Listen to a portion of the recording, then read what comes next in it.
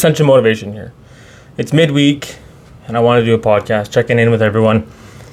And I also want to relay some valuable tools, practical tools, that you can use to change your mindset and hopefully change your life for the way you want it.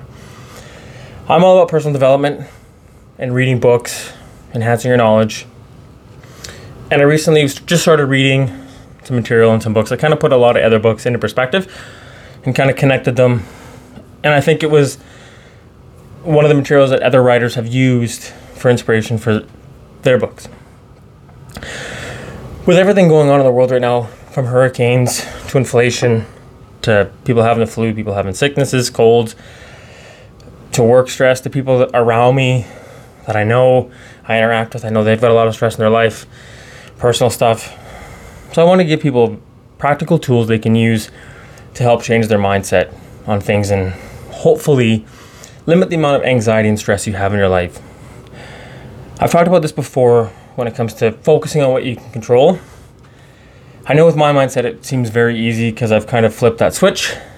And for other people, it seems very daunting and people don't understand how I'm able to do this and how I can handle things the way I handle things. I wasn't always this way. I was not a very good person years ago. It just takes time and practice. So what I want to do is I want you to go get a piece of paper, pause this podcast, go get a piece of paper and a pen, pencil, whatever, and come back to us. So what I want you to do now is across the top, I want you to write in my control, I have a little control and no control. And then down the left-hand column, start listing off, the biggest things that are bugging you right now, your biggest anxieties. The first one, I want you to go across the top and see which ones of those controls do you actually have control of. Do you have immediate control? Can you fix it right now or in the immediate future? Do you have a little bit of control? Can you plan for it? Can you prepare for it? Or is it out of your control? Completely nothing you could do to stop it if it were to happen? Is it one of those kind of fears? I've done this before. I had this in another podcast earlier, but I want to reiterate how powerful this is.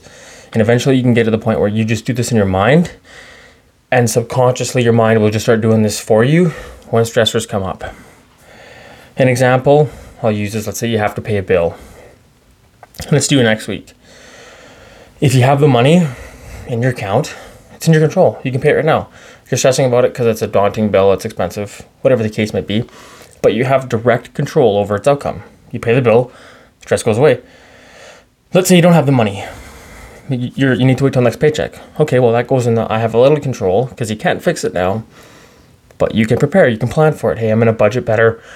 I'll put half of the money away now, and then my next paycheck, I'll have the other half. I'll pay it then, right? And that should alleviate your stress. You have a game plan to tackle it. Don't stress about something you can't fix right now. It's pointless. Don't worry about things that you can't control. You're wasting your time and energy. The final column is what ifs, right? Oh, if I don't pay this bill, this is going to happen, this is going to happen. Well, that's out of your control, right? You're stressing about stuff that may never happen.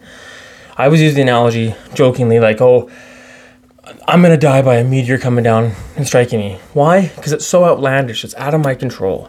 It's one of those kind of hyperboles I use for things, right? If something is so extreme where you couldn't stop it, even if you tried, why are you stressing about it?